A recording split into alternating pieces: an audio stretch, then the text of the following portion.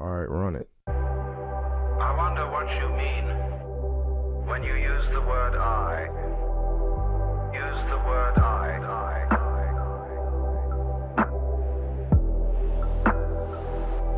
Take a break. We have this aversion to ourselves and to what's happening inside us.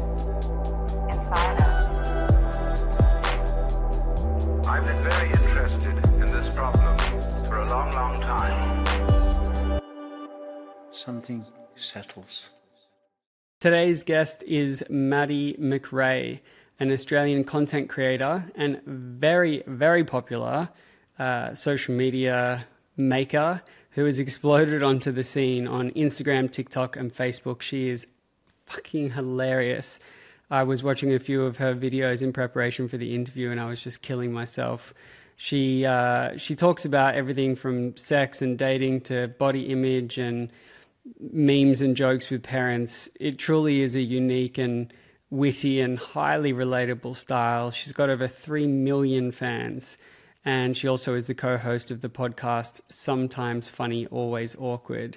I hope you enjoy our discussion where, of course, in my field, we get personal, ask her about her lived experience, her mental health journey, and how she's kind of processed and dealt with some of her biggest fears that could have potentially held her back a lot moving into a public domain space as she has. But she talks about how she's worked with them and through them to overcome and reach the other side where she is today, still managing and needing to do the daily work like we all are, but not letting it hold her back. So I'm stoked to be able to bring you this discussion with Miss Maddy MacRae.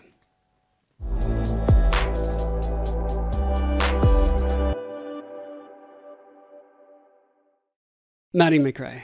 Hey. So good to have you here. Thank you. Are you comfortable? Yeah, this couch is beautiful. So comfortable. So we're trialing this couch thing, more of a home setup than Love studio. This. But I want to make sure that like the guest feels like they can settle in. Do you feel settled in? Yeah, I could cry. You could cry. Is that what's happening? That's what I was going for. Yeah, we're going to cry today? I was going for high cry factor. Yeah. I could cry. Okay, cool. Like that.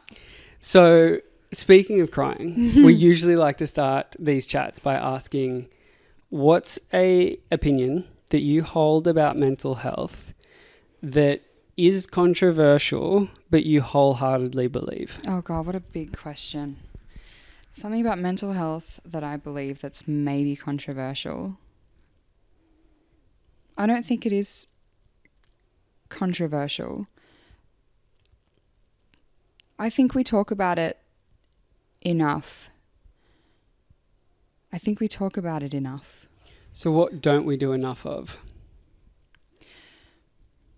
In society, I'm trying to think about my circle in general, is that I don't think okay, let me retract that statement. My circle, my close circle, my family circle, I don't think we talk about it enough. But people who are not as close to me, I'm so much more open to talk to them about it. Does that make sense? The people closest to me, I find hardest to talk about it. That's an interesting point. And I think many people can relate to that, which is it's almost easier to make a social media thing, being like, mental health's really important. We all struggle. And it's on a broad sense. Yeah. Not quite in detail. And so like in terms of being that really vulnerable person and giving the most detailed, having the most detailed chats with someone, I don't know where to go. So it's either on a broad sense to everyone or like I'm not able to be detailed enough unless it's with a professional person. Do you think that speaking to a professional instead of speaking to a wider audience is harder because you're forced to contemplate your own bullshit? Oh my God, it's the most vulnerable place, the most vulnerable you'll ever be, I think, is like opening up on that level to a complete stranger, really. And like I see a therapist and there have been times where I've just like not been able to fully let go because like I'm embarrassed by what I'm dealing with. because like I have a logical brain. This is what I always talk to. I have a logical brain who knows what because it's about anxiety. My logical brain knows that it's so dumb. And so like this part of my brain is judging me as I'm talking to my therapist. And then it's that like anxiety brain that's being really unreasonable. And that's what I'm trying to deal with. But logical brain's being like, you're an idiot. Say more about that. You're an idiot because it's embarrassing that you're anxious about it. Because it shouldn't matter? Yes. Okay. Yeah, because that's what I mean, at least for my anxiety and maybe for some other people. Like they're not rational thoughts sometimes. Like it's totally irrational what you're anxious about or sad about or whatever you're dealing with. But so like I have this like very like grounded part of myself that knows that and absolutely judges myself for feeling that way. Yeah. The internal narrative which says you should or shouldn't be a certain way. Yeah. This is a personal question and I like to probe, and usually in these conversations I expect that as two adults you'll tell me where your boundary is. And I want this to feel like a cathartic experience that's psychologically safe, not the other way. So it's time to cry. Great. Let's do it. Can you tell me something that you're embarrassed about, an anxious thought that you might not have been as honest about in the past? Like what are some of those things that you're actually judging? What's an example?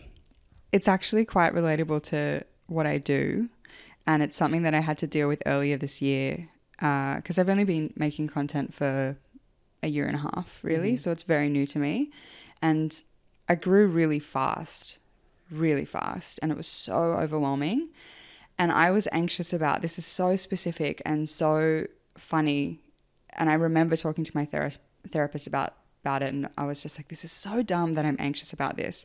But I used to be anxious that my videos were too loud and that somebody would wear headphones and play a video and hurt their ears. It's so conscientious of you. I would spend hours on audio levels, which nobody does that. Most people set up their iPhone and just like shoot a video. Yeah. They don't even use an external microphone. I do, because I want to make sure that it sounds right. You have this beautiful inner ear fairy inside you that's so concerned for people. Everyone's ears. Yeah. And where do you think that comes from? That's interesting, because that to me says that there's a deeply compassionate part of you that doesn't want to be annoying or irritate anyone. Absolutely. I'm a terrible people pleaser, and I want to be liked by everybody, and I always want to control how people see me, view me, and I cannot, especially on the platform I'm on, being seen by millions of people. I cannot control how people see me. And so I'm like, what can I control? Yeah. And I'm like, I can control what the video is about. I can control what it looks like, what I look like, and how it sounds. But the reason that got triggered in me very early on is I had a comment. It was from one comment. And it was probably because she'd opened the app and it was up full volume. Sure. And I was like, oh no, I have to think about this. And then that burrowed into my brain for so long. And then only recently have I really been like, that is so silly. I mean, it's not, because anything that you're anxious about isn't silly. You know, it comes from a real place. And for me, it was just about wanting to make sure that whatever people were viewing of me, like whatever I could control, they can't judge me on. Do you know, does that make sense? Yeah, it does. Really silly. It makes a lot of sense. You don't want to give people a reason not to like you. Yes. And it's been really difficult, because being on social media is you have to have a really thick skin, because not everyone's going to like you. And I've had to like have that as an affirmation for myself daily. And this is what I've worked with my therapist. It's like, not everyone's going to like you. You don't like everyone in the world. So how, like, as in like, there are people in your life that you've come across that maybe you don't like. Yeah. So how can you expect everyone to like you? Fully. Yeah. Can you tell me about a time further into our cry factor that you didn't feel liked maybe as a child? What are some early memories where you're like, I wish these people liked me? I think this is also where it comes from as well. All of that is like, there's definitely like an inner Maddy who just wants to be accepted. And I think like it comes a lot from my upbringing as well. I love my family, and I don't think that they did anything consciously to make me feel unloved, but I am a middle child and I have a younger sister who's 11 months younger than me. And so I was, 2 or 3 months old when my mum fell pregnant again. And I hear stories. I hear stories from when I was very, very young, always trying to get their attention. And I was a bit mean to my sister.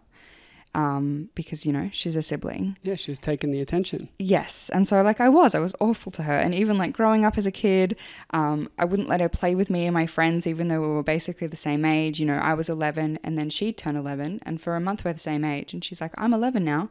Can I come play with you and your friends? And I'm like, well, no, you have to be 11 and 11 months. So you cannot. Strict rules. So I was quite mean to my sister growing up. And me and my sister are so close now. But then there was this narrative that I was nasty, that I was a mean person. Someone else's narrative or your narrative? Well, I've been, your parents telling me that my parents saying don't be mean to your sister. Yep. And so then there was this, this concept, or I was always being told off for being mean. And that word nasty is actually a word that was used a lot, which is, it's a trigger word for me now. Sure. Nobody call me nasty. Yeah. And so, but I was mean to her because she was a sibling. And so then there was this, going into my teenage years, there was always this kind of thing said about me that I was mean. And then now I've really been trying to not be that. And I'm like, I cannot have anyone believe that I'm a mean person. And that's where this whole narrative, or not narrative, but this anxiety that I've got, that I'm trying to control how people to see me. And it's hard in comedy because I'm making fun of someone. Comedy is always at the expense of someone. You're making fun of a thing, a situation, yourself, someone else. Someone's going to get offended, if they don't have a thick skin. Often I do dating skits where I'm making fun of men. I've got butthurt men in my DMs telling me I'm a bitch. You know what I mean? So it's just it's this weird balance that I've landed in this comedy world, because it kind of happened by accident. I didn't try to become a comedy creator. I was just bored in lockdown and a skit went off and I was like, maybe I'm good at this. And then it kept going. And now I'm I'm a comedy creator. Yeah. But it's, so there's this weird balance that I'm trying to I'm trying to make a balance between this intrinsic little girl Maddy who's just trying to prove that she's not a mean person, yet somehow make fun of people to try and do my job. It's really, it's what tough. What a tightrope to walk. It is. And so earlier this year, I was having all of these massive successes, but I was really struggling because I was people don't like me. What am I, how do I, and that I really tried to also control how I made a skit.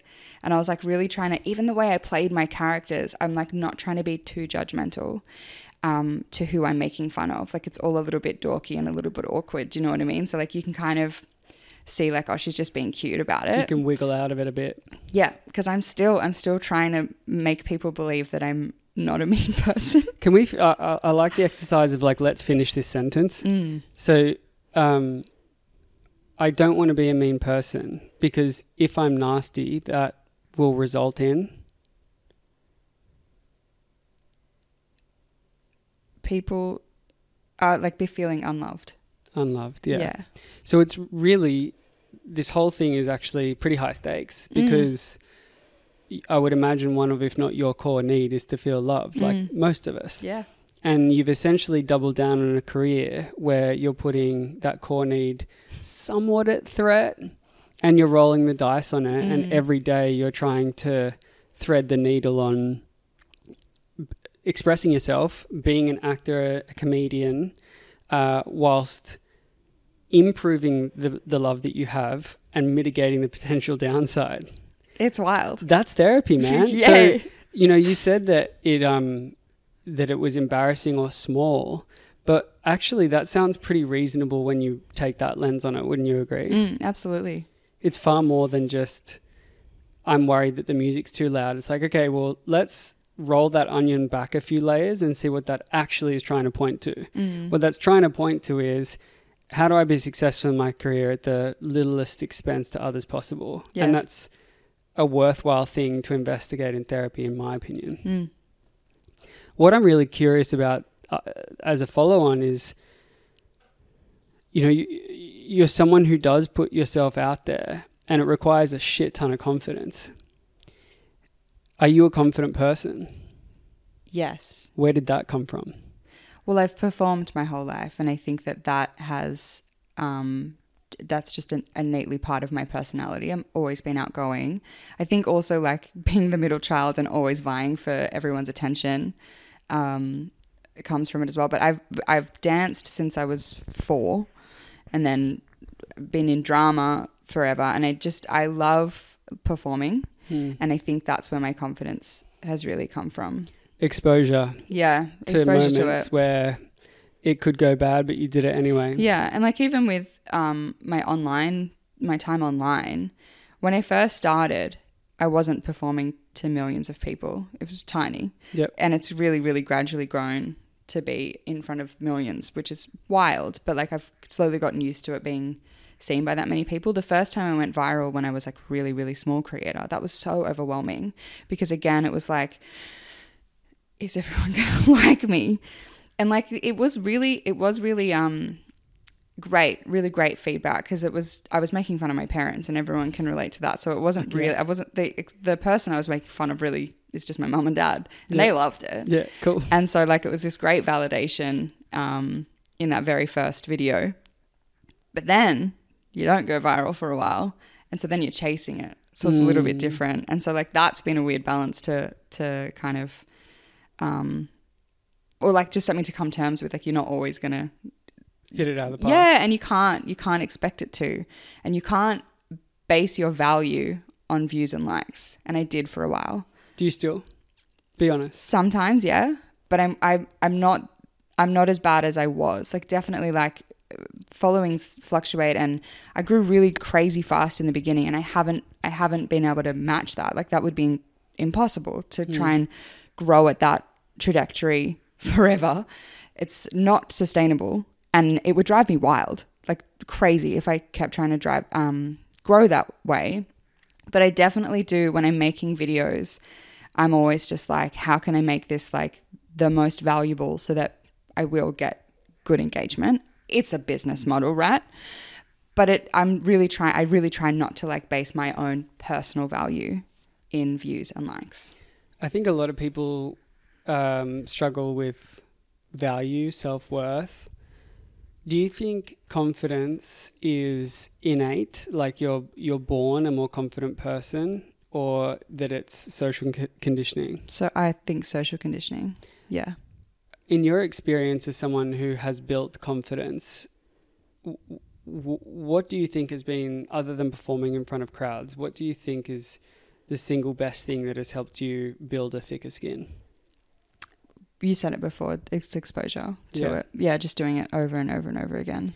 Yeah, because I see a lot of people who they've been told in their life before that they're not allowed to be themselves. Oh, yeah. And they shrink. Yeah. And you tell someone, just don't shrink.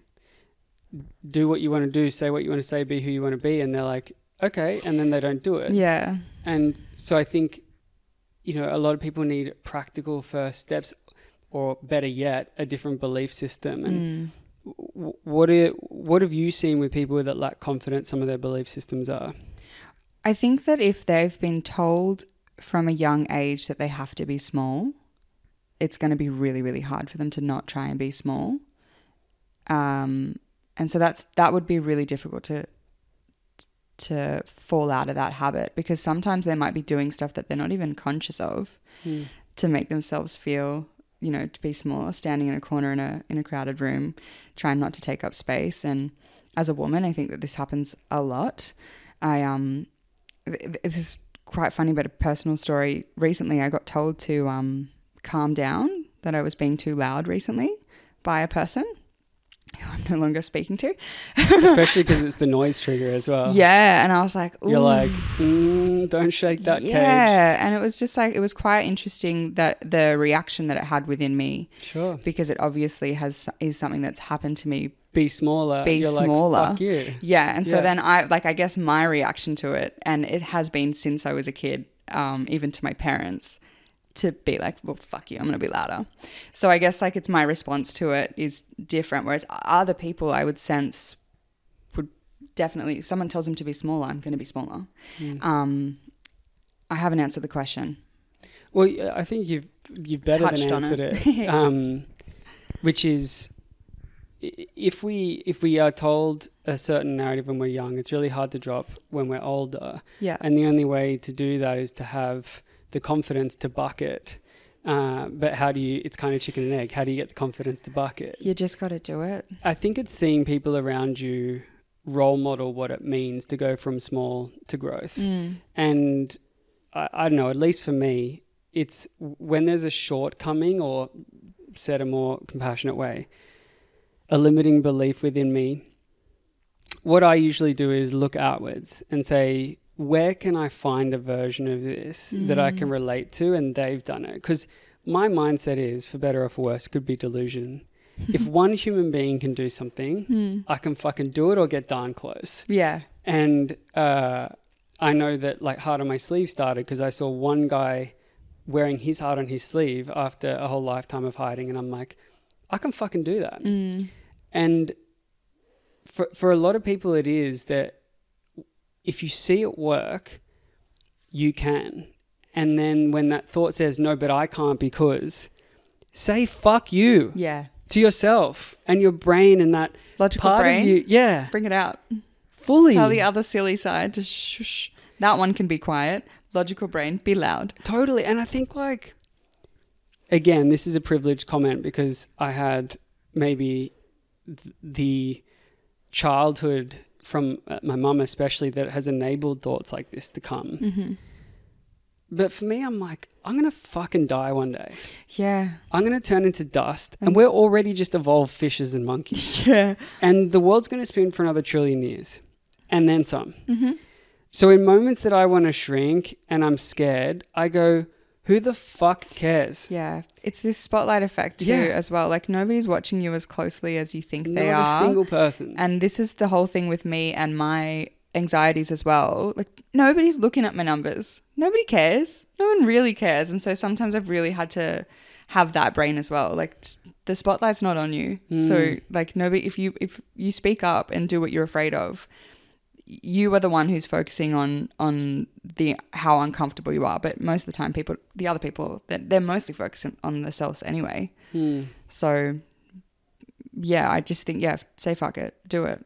This is usually something that I'll ask at the end, but I feel like it's a good time to ask now. What's a story that you used to tell yourself that you no longer tell yourself?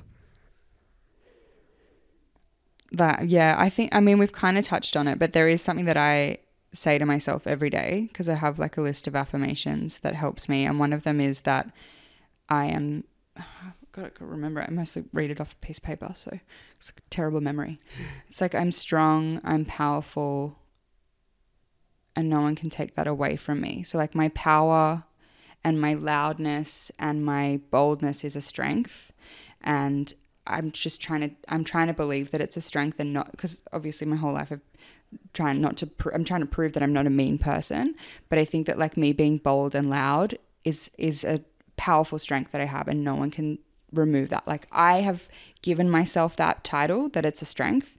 Nobody can make me believe otherwise. And if they believe it, they believe it. But it's what I believe that's most important. And in moments where, like that guy did the other week, and in moments where a TikTok troll will say whatever they say, and then the old brain and narrative starts to chomp, how do you stop that? I mean, she's there.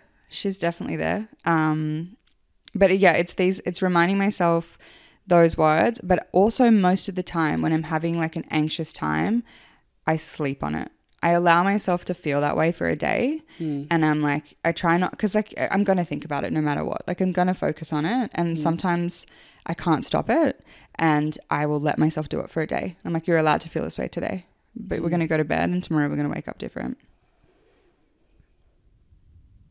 What's your favorite emotion to feel? No. I love all of them. Some are harder than others. Probably joy. When's Can you think about a memory where you felt most joyous? Most recently, I reunited with my best friend in Japan. I haven't seen her in a while. She lives in London. And that was just pure joy. We just held each other. So great. Love. Yeah, love. The core need. Yeah, and my dog as well. He brings me so much joy. I Yeah. got him this year. He's changed my life. He's a good boy. Oh, he's so good.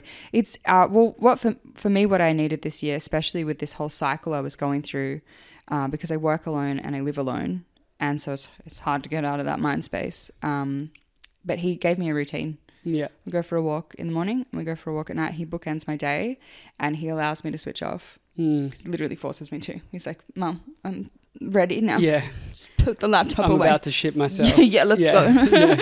Unless you want to clean this up. Yeah. So like even that unconditional love from a pet has been really helpful. Yeah, fully. But yeah, joy most recently was with my friend Hannah. That was just, pure joy. And we speak every day on the phone. And so like she is really helpful. Like having a person in my life that is so supportive. Like she's my cheerleader no matter what happens. And sometimes we'll have a cry together, but it's just it's the love. It's so pure. Love it. Speaking of love, you do a lot of content about dating. Yes, I do. And it's so fucking funny. I would encourage everyone to jump on and search Maddy MacRae, because that shit will give you some good lols and escape. But obviously that comes from somewhere. Oh, and, we were just talking off air around how there was the guy who got up like halfway through doing the hunky-dory and ate a block of cheese. It's like a real life ratatouille. He got lightheaded. It's fine, I guess. It's fine. What draws you to that space? Well, because it's my life. That's my life right now. So like the content I make it's all of the inspiration comes from my life experience. I'm sure that if I started dating someone, my content would shift into more like relationship scenarios. But right now it's all about being single. Because talk about relationships, I'm mostly a monogamous relationship girly. And from the age of 15 to the age of 27, I was in long-term relationships. And the last 3 years I've been single. And so like since being online, I've been in this kind of like dating world. And it's quite interesting because I feel like online dating's really shifted since COVID. It's hilarious and there's so much content. It's dire and it's sad. Swamp. It's a swamp, not a dating pool. It's a dating swamp. And we're all just kind of just holding our heads. Yeah, we're just like breathing through our lips, just coming above the water. It's terrible. But I'm able to make fun of it and make fun of myself and obviously make other people feel a little less alone in this awful dating swamp by making fun of it. So I make little skits about it and it's so much fun. They do so well because they're so relatable. So relatable. And like in some ways it's fucking sad that it's relatable because it means that so sad. Everyone's out here just having the worst time on dates. Yep. But at least you get some good stories out of it. Really do. And how do you identify from a sexuality perspective if you're open to sharing? I'm bisexual. Mm-hmm. And how does that inform your worldview, I guess? Like, is it a big part of who you are? Does it shape the way you think about yourself and life? Yes, but yes and no. I don't often talk about being bi online and I don't often do skits with girls. Like they'll be in there sometimes with dating. But I kind of really conform to the heteronormative worldview because I didn't want it to be my key identifier. Sure. If that makes sense. I didn't want to have to say Maddy MacRae, bisexual comedy creator, because I find that like, and I love that there are people who do champion that. But I was like, I just want to make a skit where sexuality is not a part of it, even though I do talk about sex a lot. I mean, the main joke I make about sex is it's literally the same joke I tell just in different ways, which is just a man not being able to find the clitoris. You know, sometimes I do it with an elevator, you know, he's going to the wrong floor. Yeah. Or other times she's at a party and she's being ignored, and other times I've done it with like a paper flower on the floor. Like I'm making the same joke with the sex content. But in terms of like it informing who I am, yes, but privately. Going back to original comments around boundaries and psychological safety, please let me know if I'm veering anywhere. Like, fuck you. Fuck you, Get Mitch. fucked. Yeah. How dare you? How dare you? Be quiet. I find the psychology of this fascinating because I had one of my ex-partners, Alana. She's so fucking awesome. And after dating me, she's now married to a woman. Yeah.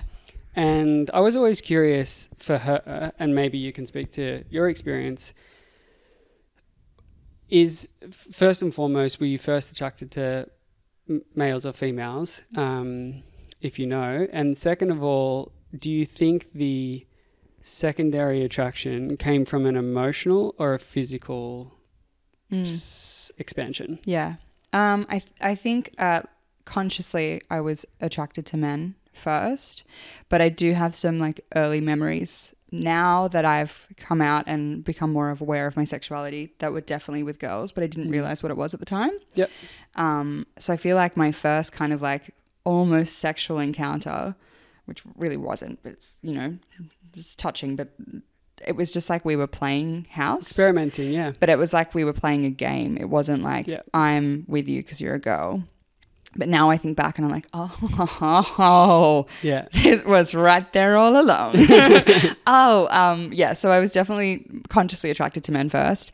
And then first time I was attracted to a girl, like in real life, like I think I've always found it attractive. And like in terms of like what I was sexually attracted to, I think I've always just like, I just assumed everyone was attracted to both. So I was just like, it's not nothing. I'm never going to date another girl, but like everyone's attracted to women and men. That was just kind of like my thought process when I became sexually active, you know? Mm-hmm. But when I was actually attracted to a woman and I wanted to like date her, that was a physical what was the word you used? Response. Yeah, it was physical. Or drive. It was like we were playing spin the bottle literally at like a university party, and we started kissing, and then the game ended. Everyone and you're left. like, let's still kiss. Yeah, well, no, as in like everyone left because we didn't stop. I was like, oh, we better leave. Bye. Sorry, I'll be 1 second. Also, shout out to Spin the Bottle. Love Spin the Bottle. It has straight up cut through so many like awkward tensions and has enabled everyone's deepest fantasies to come true with an excuse. But that was like a physical response, obviously. Yeah. We were kissing, and then I was like, I really like this. Yeah. And then I ended up dating her for 4 years. She was my last partner. Nice. Yeah. How fucking good. Yeah. Yeah. Yeah. It just, again, shout out to Spin the Bottle. That needed to happen twice. Did love it. It was good. Because it's awkward. I didn't know how to make the first move. Oh, fully. So we're like, well, the bottle said so. We have to make out. It's literal your magic. Tongue in my mouth right now. Yeah. I think Twister has a similar effect. It's just that, like, it's got the vibe. We're on top of each other. Oh, sorry, I'm straddling you. Whoops. And now we're married. Yep. It's like, whoops, Twister. What's the difference from an emotional standpoint, do you think, with regard to like your attachment needs and feeling loved? Do you find that differs a lot between men and women in your security? It's hard. That's a hard question for me to answer because I've only been with one woman, and I think that her attachment style or our relationship is not reflective of her being a woman. I think it was just her and who she was. So that's hard for me to compare. Because she had quite an anxious attachment style, and I don't think that's saying I don't want to say that all women are like that. No, because I don't have an anxious attachment style. What attachment style are you? Avoidant. I'm like, see you later. Yep. Things get hard, I'm out of here. Yeah, which I'm dealing with.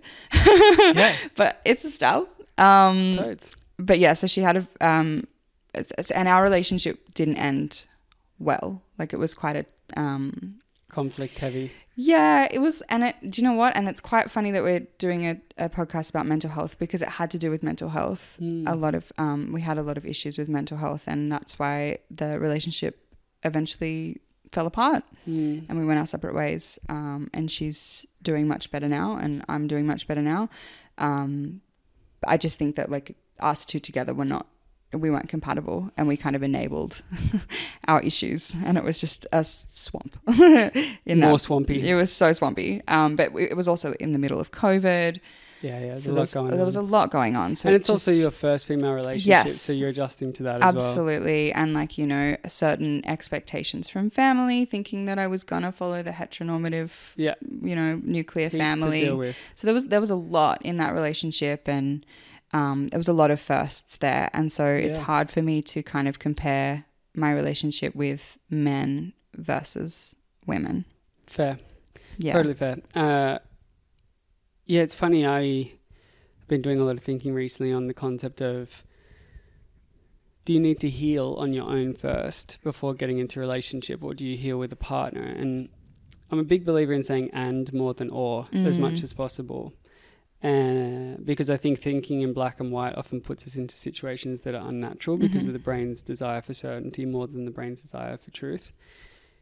And I think you need to do a certain baseline level of work before you enter into partnership. Because otherwise Absolutely. you just spew out everything everywhere, and you use your partner's love and affection and butterflies as a way to escape from the thing that you should confront. But I also don't believe you need to be perfect to come into a relationship, and a lot of wounding can be healed through the right type of attachment in romance.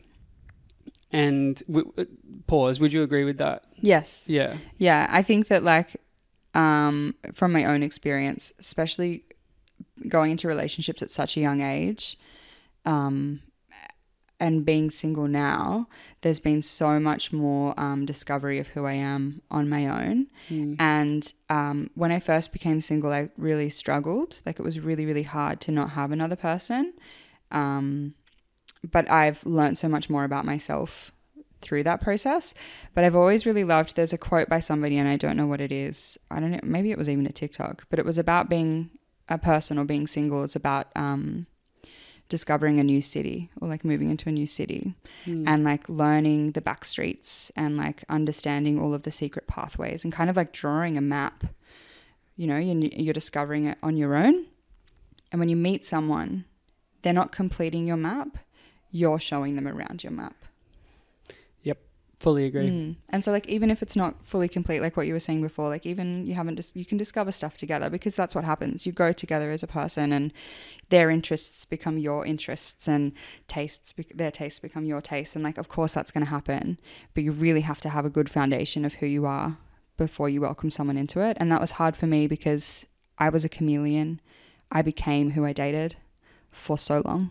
Yeah. Like their mannerisms, their, like even the way they spoke, I developed, like that became me. It was like, I've had 3 major relationships in my life, and I was 3 different people in all 3 of them. So this like last 3 years has just been like, well, who the fuck am I? I don't know. Did you find an answer to that question? Yeah, I think so. Let me ask that another way. If you dated someone else, do you think you would chameleon into them? No, I don't know. I don't know, because I haven't since being single, right?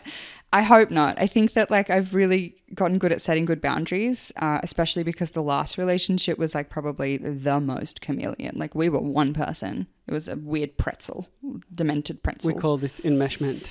Enmeshment, yeah. And like, you know, you have your circles of influence. This is what my therapist told me. Hit me. And Love the she shit. was in there. You know, you're meant to it's meant to be you, just that in a circle, and then you've got your closest people, and like she was in my circle. Yeah. It was, you know, that should just be you. Yeah. So like I've had to really work at boundaries, because I was like, I can never be in a situation like that again. We can't. Fully. Can't. Because otherwise you lose trust in yourself. Oh, yeah. And you forget what it's like to regulate on your own. And then the moment any type of dysregulation or distress comes up, you're like, where is my person? As opposed to, where am I? Yeah. And I think we've normalized, maybe through Hollywood, Yeah. that it's romantic and idealized to become whole through someone. Yes. If psychologists had any right to review movies before they were published, they would be like, no. Why are we telling everyone that this is like aspirational? Yeah. If someone's making you whole, you will inevitably fall apart. But we grow up with that. Disney taught us that. Yeah. You know, that's what we grow up with, like this discourse that you have to have someone in order to live happily ever after. You cannot be alone. Fully. And then what happens if like if you fight or you break up or you're in a situation that requires your own values to orientate your way through it as opposed to theirs? You spiral. Yeah. And I'm not saying don't connect with others. My whole fucking livelihood is built on teaching people to connect. I'm saying that having an independent sense of self that you can trust Is so and important. regulate on your own, and also co-regulate with others sometimes through connection and feeling reassured and comforted. Both are needed. But if you lean too far either way, you're fucked. Yeah. Yeah. My biggest revelation that's happened that is related to that in this last like 3 years of being single is that when something really great or something really terrible happens to me, I used to always immediately call my partner. Yeah. To get their advice, their opinion, have a rant. And I don't have that. I mean, I've got my sisters and my close friends. And your new dog. And I've got my dog. He hears a lot. What a fucking great listener. Ooh, he's got to be. He can't talk. It's like, shut up. You come home, he's wearing like glasses and lying back on an Fill Eames me chair. in. He's like, hit me, bitch. Yeah, I'm ready. Take me for a walk first. Yeah, Walk so me like and then I've got you. I don't have that person. And it's been funny because I had a conversation with another content creator recently about this. It's been difficult to not immediately jump on your Instagram story to then get your Instagram followers responses, because that's also like a kind of, I have this relationship with my my online community that is filling a certain void that I don't have personally, right? And so when something like really crazy happens to me, like this morning, something fucked happened with my real estate. I was so angry. And I guess I have that like instant response that I'm like, I have to call someone to tell them. And I also get like a little pang of sadness because I'm like, well, I wish I had a person, but it's kind of great that I don't, because I get to figure out how I respond first before I hear someone else's opinion. Yeah, I think what it does, Maddie, is it forces you to go toward the pain. And, you know, we were speaking earlier around that I believe is the most helpful thing I've ever done in my life is learn how to sit with pain. Because when you do, your nervous system does a bicep curl. So it's basically 3 years of working out and not running away from that feeling by giving it to someone else, but actually just resting in it and realizing, holy fuck, I can do this. So when a partner comes into your life, you're like, I don't need you, I want you though. Yeah. And that's a really abundant place to be. Yeah. And it's been kind of amazing that this massive career explosion that I've only had since being on my own. And so I'm just like, I did that. Fucking oath you did. Pat myself on the back. It's great. And now I'm like, I feel like I'm open to share it. I'm open to sharing that with someone, but I don't feel like I need them there to continue on this journey that I'm on. Just like, no, I got this. You can come with me, you know, but I got it. Yeah, you can add, but but you don't need to multiply until I'm enough. So much goodness. Yeah, we got some good stuff in here. Yeah. This has been rich. It's been rich. Yeah. This is fertile. This is a chocolate pudding. This is really rich pudding. This is a chocolate conversation. It's like a mud cake. Fully.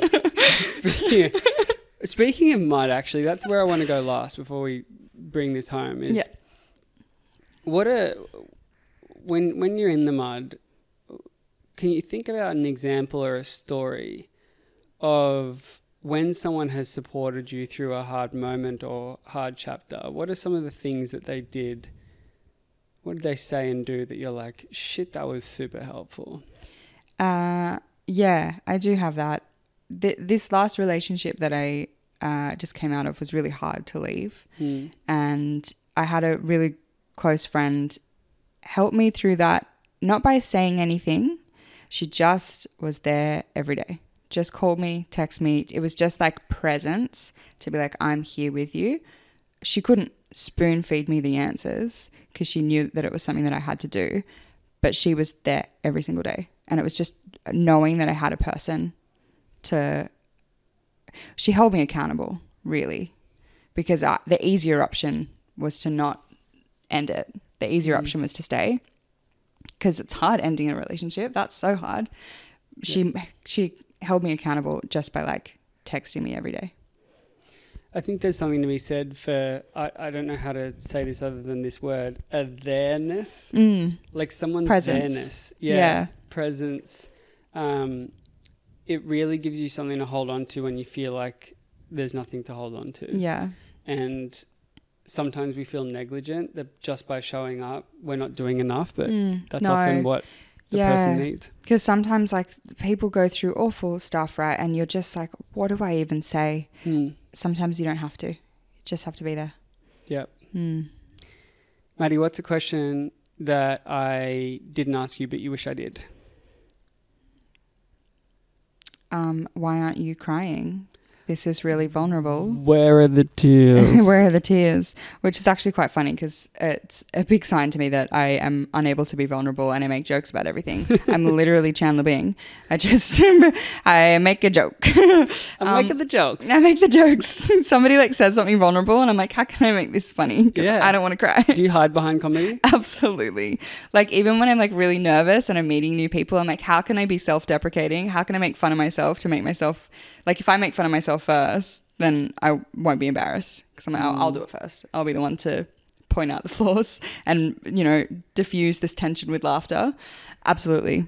That didn't answer your question, but it was a fun tidbit for you. It was a fun little U-turn. Yeah. I want to come back to it. Oh, no. Hence the U-turn.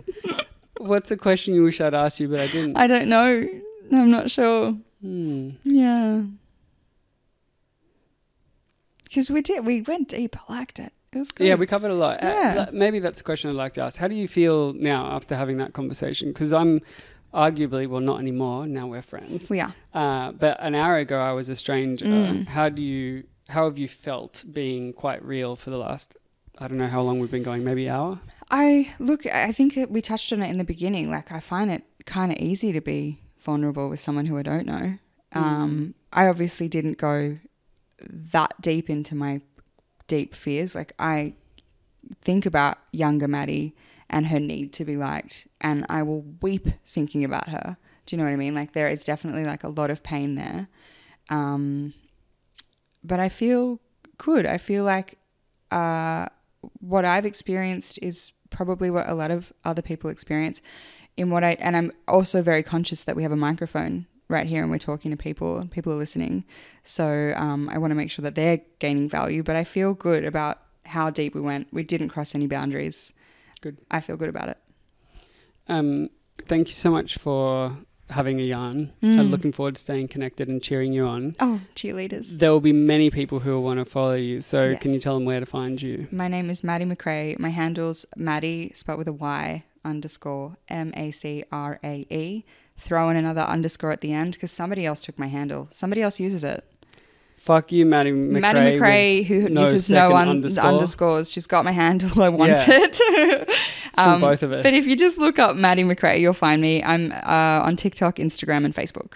Yeah, you'll know because of the gazillion followers and the darn good content. Just a few. Yeah. You're a legend. Thanks so much. Thank you. Emotions have a natural tendency to dissipate unless they get reinforced. And so if there's more thoughts, more stories, more intentions come along. So the act of how am I and leaving it alone is an act of not adding more stories, adding fuel to it. So it might not go away in 2 minutes, but it then begins to relax and dissipate. And so rather than being the person who has to fix it, we become the person who makes space for the heart, the mind, to relax and settle away itself.